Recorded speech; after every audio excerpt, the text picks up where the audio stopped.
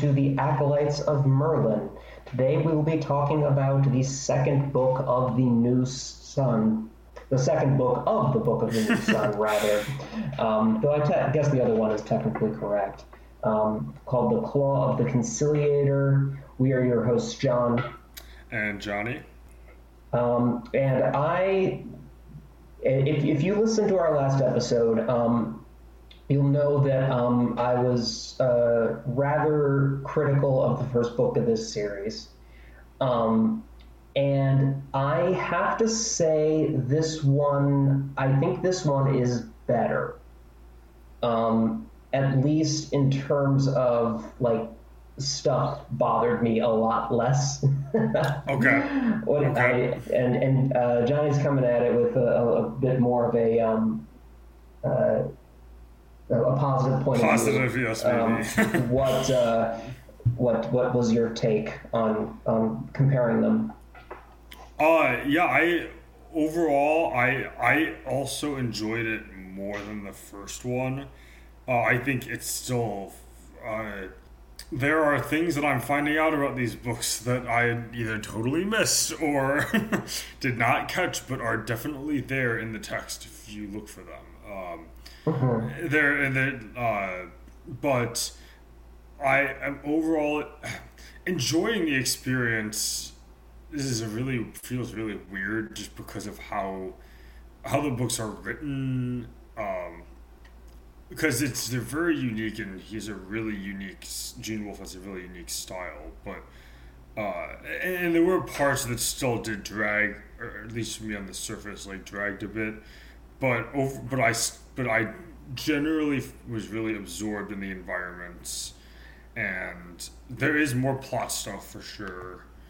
So you definitely do find it weird that that you are enjoying it as much as you are, given the pace and everything. Maybe just that enjoyment feels, because apparently it is apparently a very layered work, and so I feel but yes, overall I am enjoying the experience, but it is certainly unique and very dense. Yeah, but I felt that it leaned into its environment a little more, and was a lot less dependent on Severian's quirks and whatnot. And we just got a lot more mystery, which is, I think, the strong point of the series. Yes, totally agree on all of those points. I wrote, and here is a statement. Gene Wolfe sets atmosphere better than Robert Jordan, or at least he does it more concisely with just as much richness. Interesting. And because this going into your point about the setting, I think and the environment, that he really does lean into. I have a lot more notes about some of the if not the specific descriptions of the environments, then my thoughts on the environments in this book than I did from the last one. Go ahead. I just think they take more center stage, so that makes sense. Yeah, with the exception of the exception of the first village, which that's also a very jarring opening with the time skip,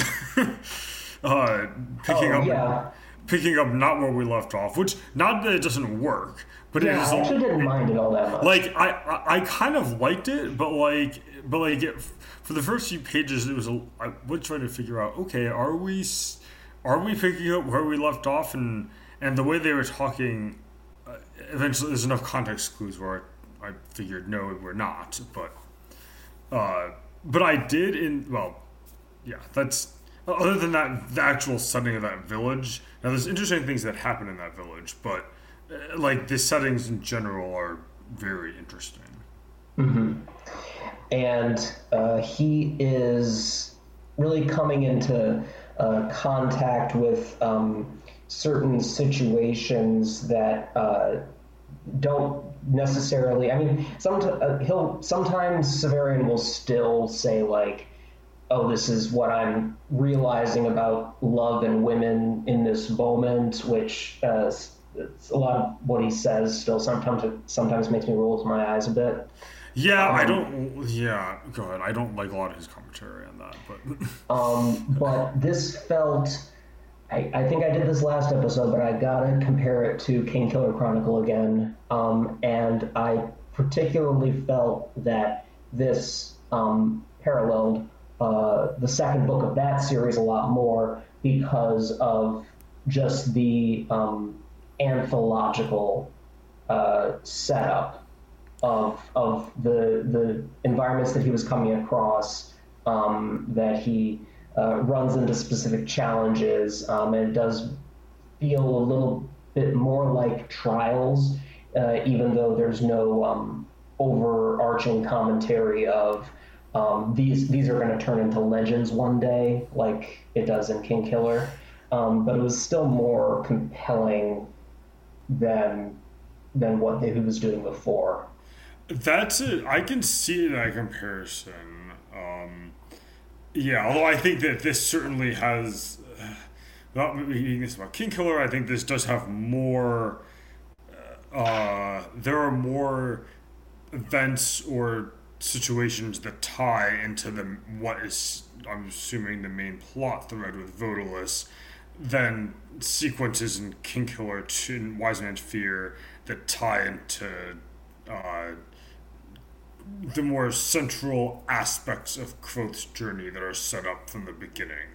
But again, I really like Wise Man's Fear, but yeah, I see what you're saying, where there are definitely sections and things that both Quoth and Severian in this case have to work through to get to the next stage, so to speak. Right. And I have to wonder, like, because obviously you say that you realize a lot of stuff, or are kind of starting to touch on some secrets and layers that were not immediately apparent. And I wonder how much of that dancing around Wolf needs to do, and that inevitably leads into a narrative flow where it feels like something is missing, because he can't touch on it, and that's not something that I'm gonna really have the answer for unless you finish it. But and then I don't know. I mean, on the one hand, I'll be like, hey, good for you for kind of weaving that in and playing footsie with it for so long. Yeah, I say that in a neutral / good way. Right. And how much am I like? But it needed something else to kind of fill out the reading experience, for me at least, because it felt like it feels like it's a bit gutted, of whatever crucial pieces of information he's withholding from us. I can see that. I think it's so. Okay, so here's the example that I like. I did not catch this. This was told to me. But and this is spoilers for like book one, but and I don't know if this is something that's foreshadowed earlier or for something later, but the Torturer's Tower in book one is a spaceship.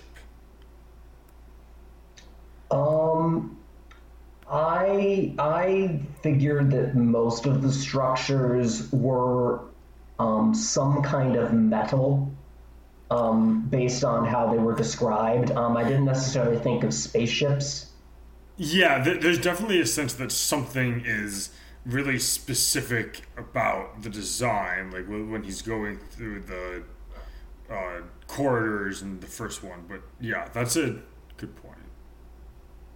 Yeah. But that's just an example of something that I'm assuming that a lot of other of the more hidden parts of the story or the text are there in that they are described, but you have to put the pieces together a little bit more.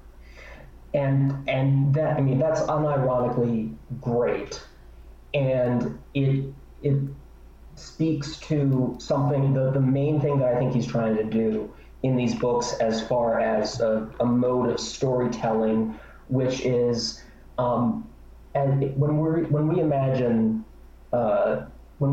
stories, I feel like we as humans think toward the future and think of like what's possible and imagination, and that's one way that we look in the mirror ourselves and realize ourselves.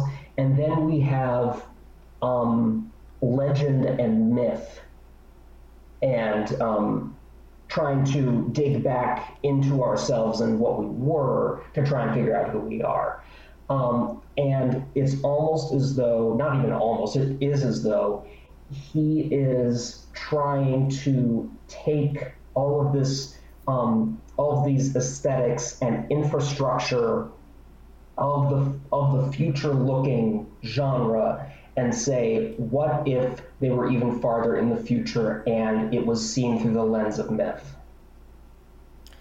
And I do find that to be really intriguing, and is easily the best part of this reading experience, just knowing that that's there, just out of reach. That's a good, I mean, that's a really good, probably, summary of what he's, big picture, trying to do.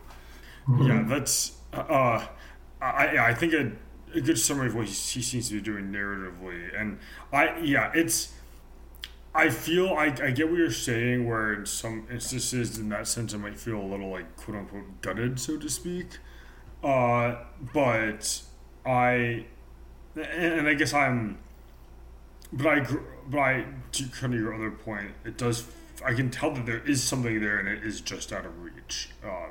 I'm not catching the specifics, like I did not catch this spaceship on my own, even though, like, you can tell there's something there that, like, either I'm missing or need more context for. Right. But I'm I guess, deferring on the fact that just because I'm not seeing it doesn't mean it's there, or maybe just because I'm not seeing it doesn't mean it's there, and that might be more of a, like, even though it's not like something that ups my personal enjoyment as I'm reading it, like at like a surface level, right. that it does speak to that it does speak to Wolf's skill. Like, for me, the biggest example of this is the play. I have no clue what the play is about. And I feel like an idiot saying that, because it's probably a hugely important thematic thing, but it is. I mean, it's so biblical in its nature, just like kind of in your face about that. That was probably one of, like, I was really arrested reading that, maybe more than any other part. All right, explain the play to me so that I am less stupid. Well, I'm not saying that I like understood it totally, but I just thought that, particularly because it was limited to just dialogue, which kind of helped with his style of dialogue, that there was nothing else around it. That's a good point. I thought that each of the characters was pretty well defined, and it's really funny. I'm pretty sure that because I listened to that most of that play, actually the entire play, because I restarted the chapter, and I'm pretty sure he does this, like, the same 4 voices. I think there are only the 4, maybe. No, there are 5. He does the same 5 voices for all of the characters because it's only 5 actors playing them. which I thought was really cool. That's pretty neat. But I don't know. I'm each of the specific interactions. To your point, they were obviously reaching toward or pointing to something that just was of really great import. Yes. That happened with like a decision that people had to make to maybe, I don't know, they have the old sun and the new sun, and then there's rebirth. So maybe it's like sacrificing one civilization for Right. another. And I mean Yeah. that's just speculation, but it's probably something that is made grand because of the stakes involved. But instead of dealing with those stakes directly, the legends that this is probably based on are instead dramatizing. That And what I thought that came through regardless of me not knowing the specifics of the interactions that were going on, I guess. So that's why I enjoyed that so much. Okay, yeah, that would make sense, and the especially the potential sacrificing a civilization for another, because it's I think Vodalus notes this uh, that his goal, like he wants, like it's not just usurp the autarky or whatnot. It's he wants humanity to go to the stars. So, which they clearly already are in the stars because I think it's like Jonas was like on a ship that crashed to Earth, and he so like they're clearly already out there, but like maybe Vodalus is just looking to do that more, like you said, appending the Earth, what's currently on Earth, and saying we need to get rid of this, it's not working, or to get to the next step, so to speak. Right. Yeah, we have a lot of hints of all the normal factors at play, like hubris, for example. Yeah, That it seems like it feels like it's written all over that play with the behavior of both the autark and the Adam analog. I forget his name. yeah. If I'm not remembering right now, but Um, but yeah, that probably, I mean, like most of the other stuff, that probably benefits from a reread once you realize what they're referencing, and you can just enjoy it all the more. The thing that I've landed on with withholding stuff in a narrative recently is that, like, if it's about plot and world, then you're all good. If it's character, then that's a problem. If you withhold character, um, to the extent that there's not a lot going on in the narrative, um, oh, I see what you're saying. there has to be more. Not that you can't have like revelations of a character, but there has to be. You can't put all of that off. So I guess what I'm saying is I'm okay with how he's doing this, and I guess I'm getting more okay with it as time is going by, as I'm like getting used to some of the stuff that tripped me up in the beginning. Um, but that's just my take. That's fair. Yeah, that's fair.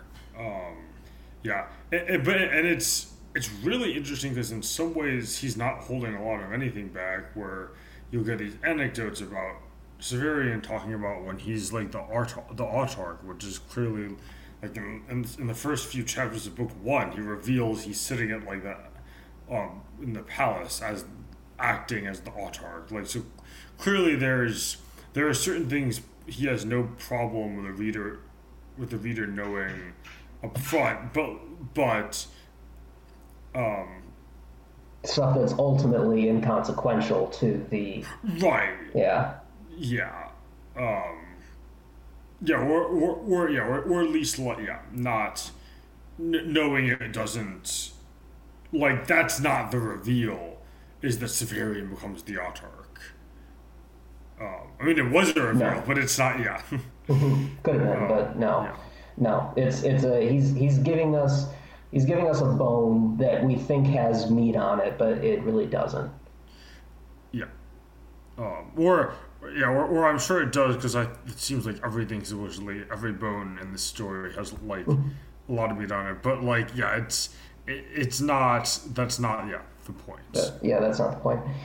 Um, Um, you I mentioned Jonas, or unless you wanted to go to something specific next. I did want to go like back and talk about setting briefly, just because I there was a couple things before we get too far. Like yeah, just to go back to like setting and how well he is at immersing you in that. The cave with the ape men. I'm gonna call them ape men. Right. It felt like I'm likening it to a Final Fantasy dungeon, but like I knew you were going to say a video game. in a like in a good way where like I could like picture exactly what the cave looked like, and as I'm as like civilians walking through it, exactly what was going on in a way that was very atmospheric, and a lot of the palace was also uh,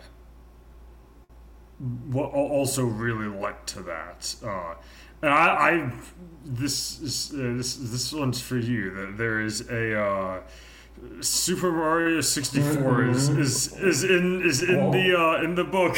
One of us had to say it. I was just like, I'm just thinking of when he kind of makes the transition into the painting, and it does the transition sound from the game as he's stumbling in, like those memes on YouTube. It's fantastic. Oh yeah, but yes, that was I appreciated that a little, not a little, with realizing like what he did. I'm like, wait a minute, hold on. Yes, but yeah, the and that the hallway felt a little bit like the endless staircase in that game as well. Yes.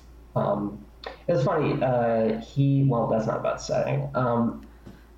I suppose that.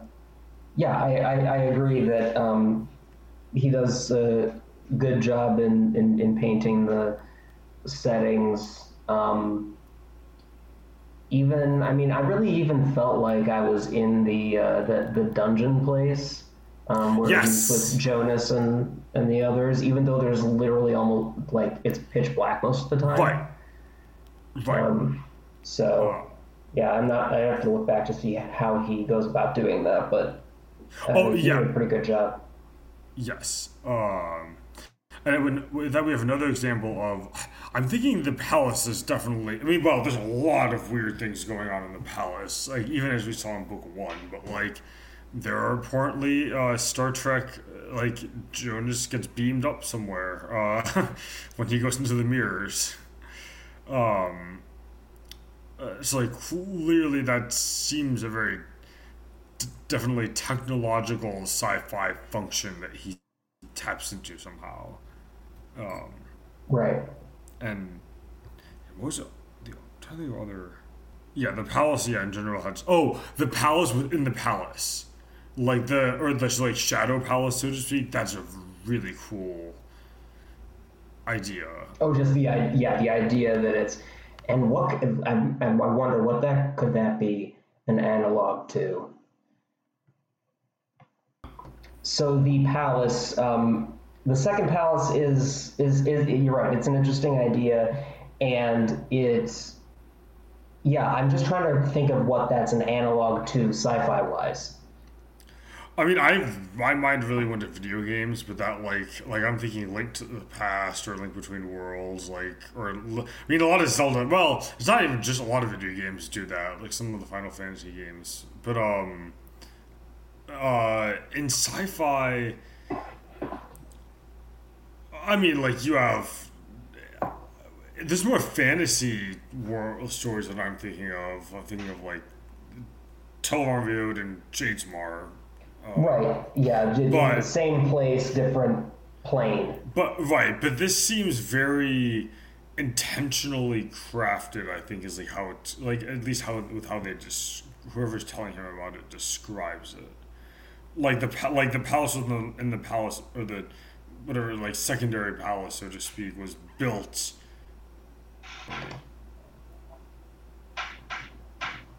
Yes. Yeah, I can see why you'd say that. Um, you had a point you were going to make before we went back to setting. Oh, just that he, who was it that he ran into in the hall of the paintings? Oh, it was Vodalus's man. Go. Yeah, it's Vodalus's man is in that room. The person that he sent Severian to deliver the message to. Yes, is the person that he finds in the room. Not in the room. Who's cleaning the paintings before he goes through the painting. No, I thought the person was in the room. Are you talking about the guy in the yellow robe? I think the Mario 64 room. Yeah.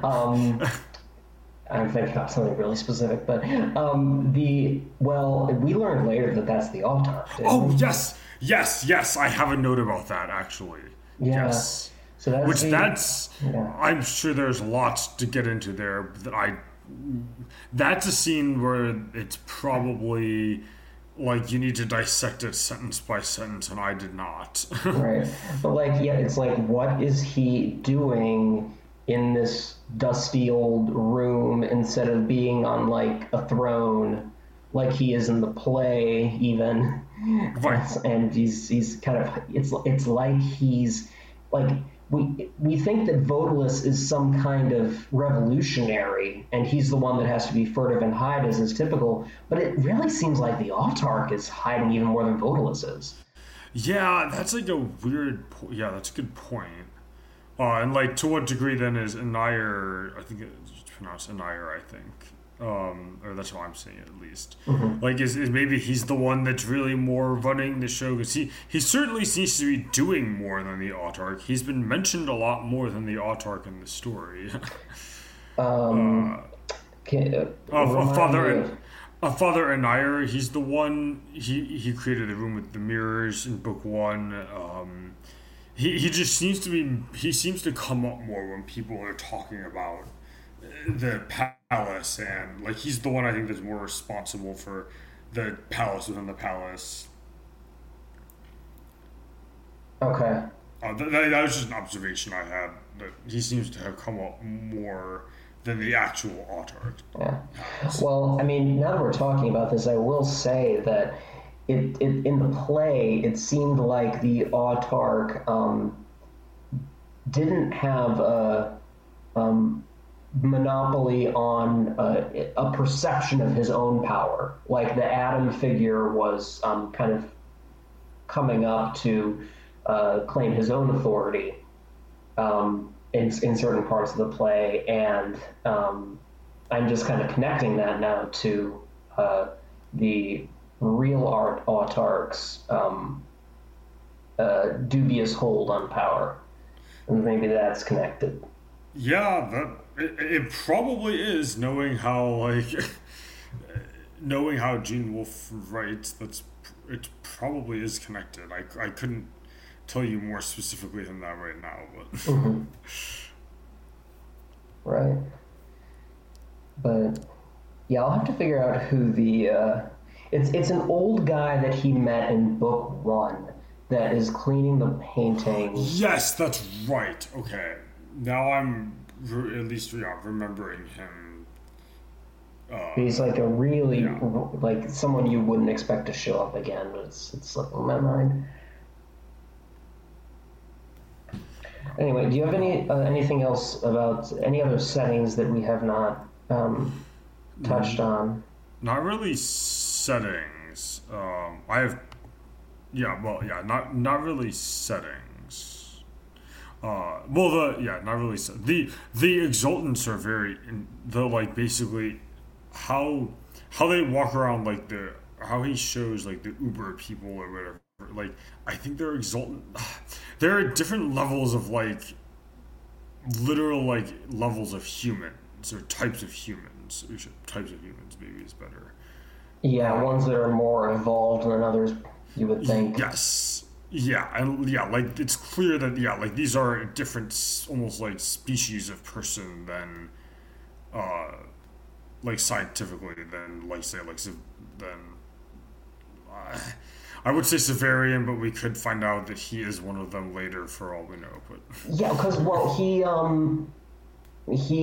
resisted the plant thing at the end of the last book when he shouldn't have been able to. yes. So Oh yeah, the lead. Yes, that's right.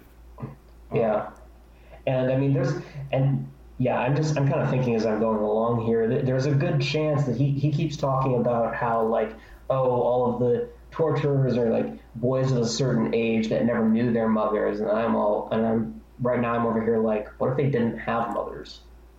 Or if they were like grown or something. Oh, that maybe Yeah, nothing's off the table, you know. fit with. Yeah, that could very much be a thing with how Wolf writes that they are just like grown, that feels like the type of detail that would be hidden underneath the language and the context. Yeah. I do want to.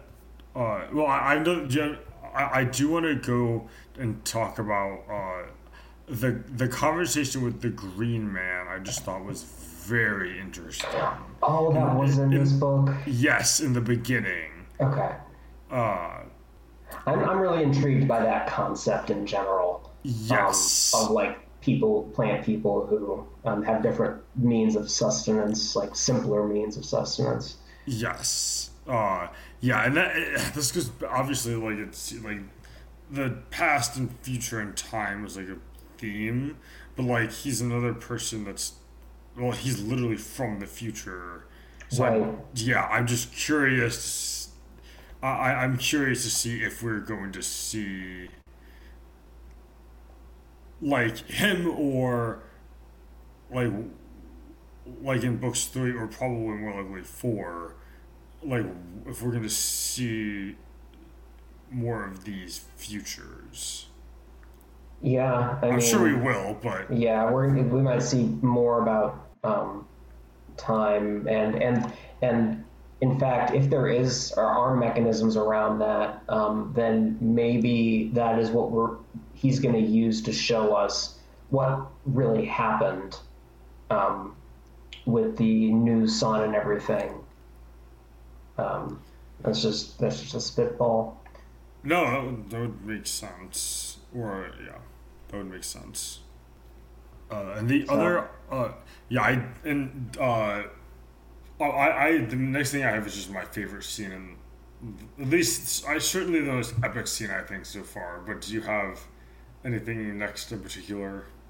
well, we were talking about evolved humans, so I think it only makes Yes. sense that Okay. we should talk about the robots, or at least the cyborgs. Robots, cyborgs. Jonas, first of all. Oh, oh yeah, his arm. Yes, right.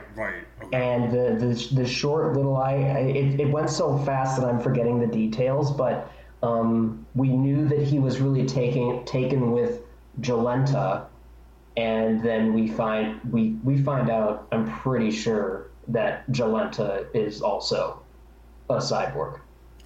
Really?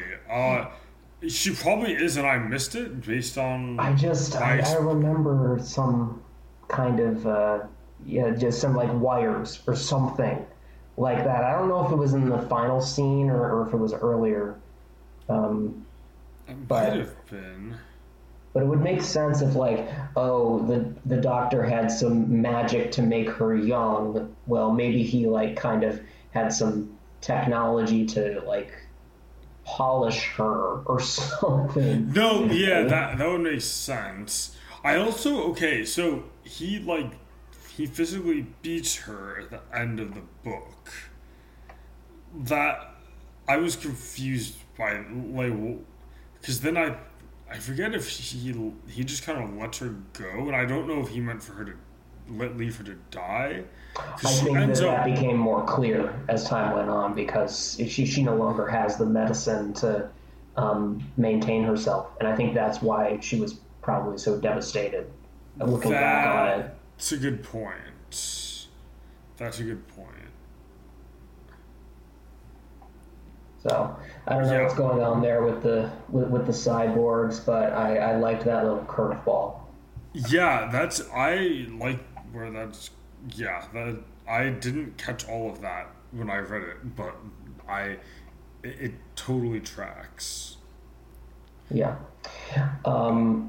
Where were you gonna go? You were gonna go somewhere. Oh, I had just my favorite, or certainly the most epic sequence in the book, is when Severian rides into Votilus's camp on the beast with like the headless driver, and the headless driver just pitches over the side as they enter the camp, and it was just such an epic sequence, and quite an entrance, but different than other entrances that we've talked about before. Just kind of really just leaning into the weirdness and some kind of like an epicness in a way that doesn't really have to do with character or anything like that, but it's still badass. It's just the image of how that plays out. Yeah, I can see that. Let's see. There's the ending scene, which we just mentioned, which is a little odd. Yes. The witches and their ghosts now. Oh, actually, that's the other way that they played with time. In that they appear to be looking back at an earlier time that they're not really a part of, but they can see, but also like grapple with and interact with the people there. And it kind of looks like they're like different creatures. Yes, I'm vaguely.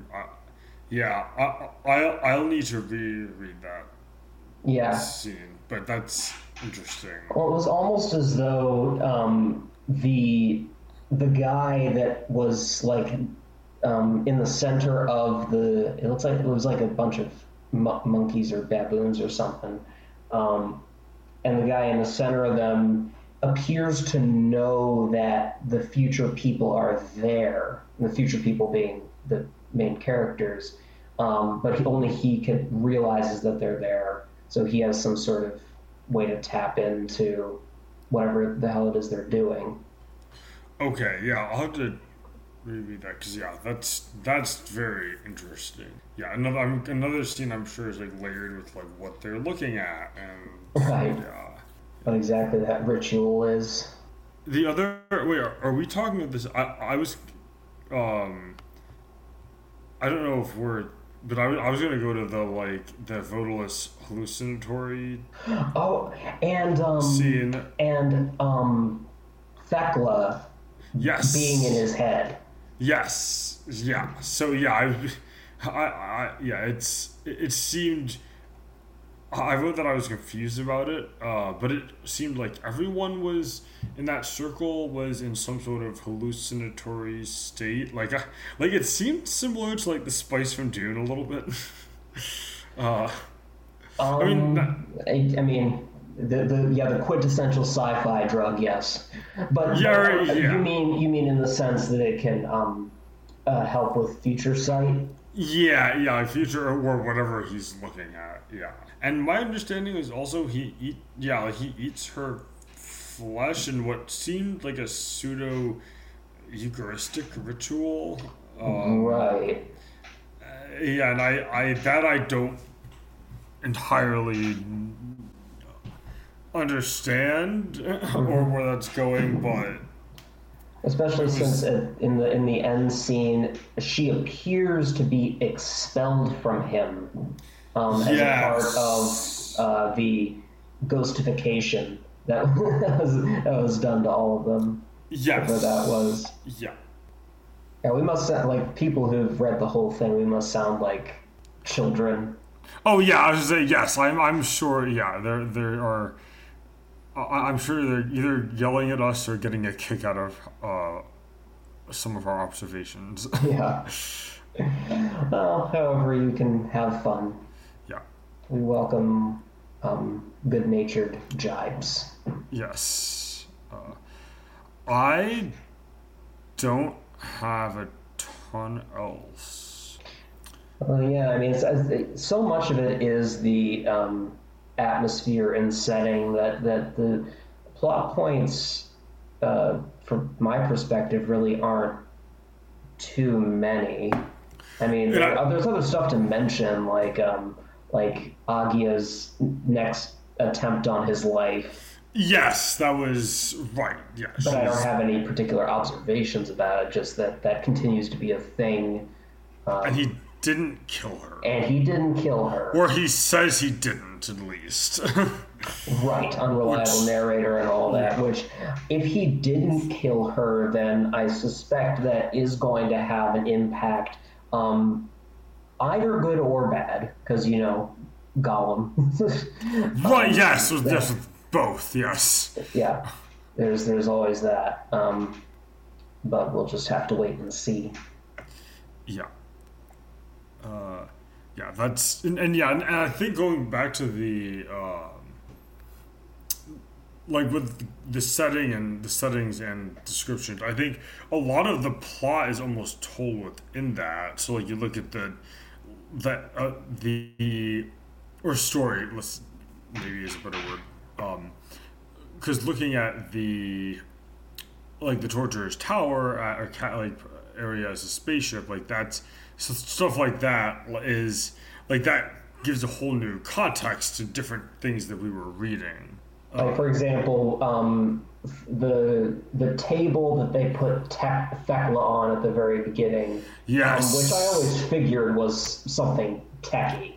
Yes. I mean, he didn't make a huge effort to hide it, but now I have a better idea of like everything that's surrounding it and how you have like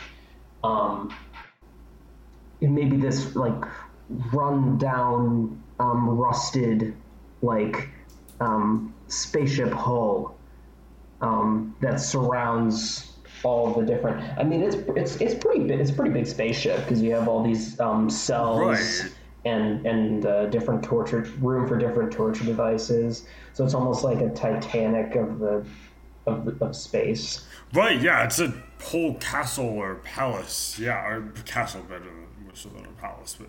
Yeah, it's like size-wise pretty extensive. But yeah, like similar stuff like that. And I'm sure the palace in particular has lots of different nuggets of stuff like that give context to like for example, I bet there's details in that room with the autarch and like what he was doing there that would definitely shine a light onto even more like story or plot elements. Right. I think that's about it. Yeah, I think that's it for me. Okay. Yeah, same here. So yeah, well, yeah, no, I'm glad we read it. I am enjoying the experience. It's a lot. It's a lot, and it's very different than others. Well, it's different and similar to other stuff we've read, but I will. I mean, I should mention that he. At the very end, he did the same thing that he did in book one, which is like, okay, I'm going to pause here for a second, and then he actually says, if you don't want to go with me any further, I don't blame you. It's not an easy road. And I was like, okay, Lemony Snicket. Oh, yes, the kind of Gene Wolfe talking as, yeah. Right. And I'm like, I don't know, man. That's a good question. Yeah, that's funny. Yeah, I'm leaning towards continuing it. I am now a little more invested in what it all means, and I'm halfway through now, and it is probably just makes sense to say that I read the whole thing so that I can like, if my opinion doesn't like get a lot better and I say that I thought it was just meh, I at least want to. I don't want someone to say, "Well, did you read the whole thing?" And I would be like, "No." Yes, yeah, So more fully. maybe for that reason. Sure, like more fully for at least you did the whole thing, and you can say you did to just not justify, but yeah, at least somewhat justify your opinion. Yep. So, all right, well, thanks. So this has been our episode on The Claw of the Conciliator, Book 2 of Book of the New Sun. We are your hosts, Johnny. And John. And thank you for listening.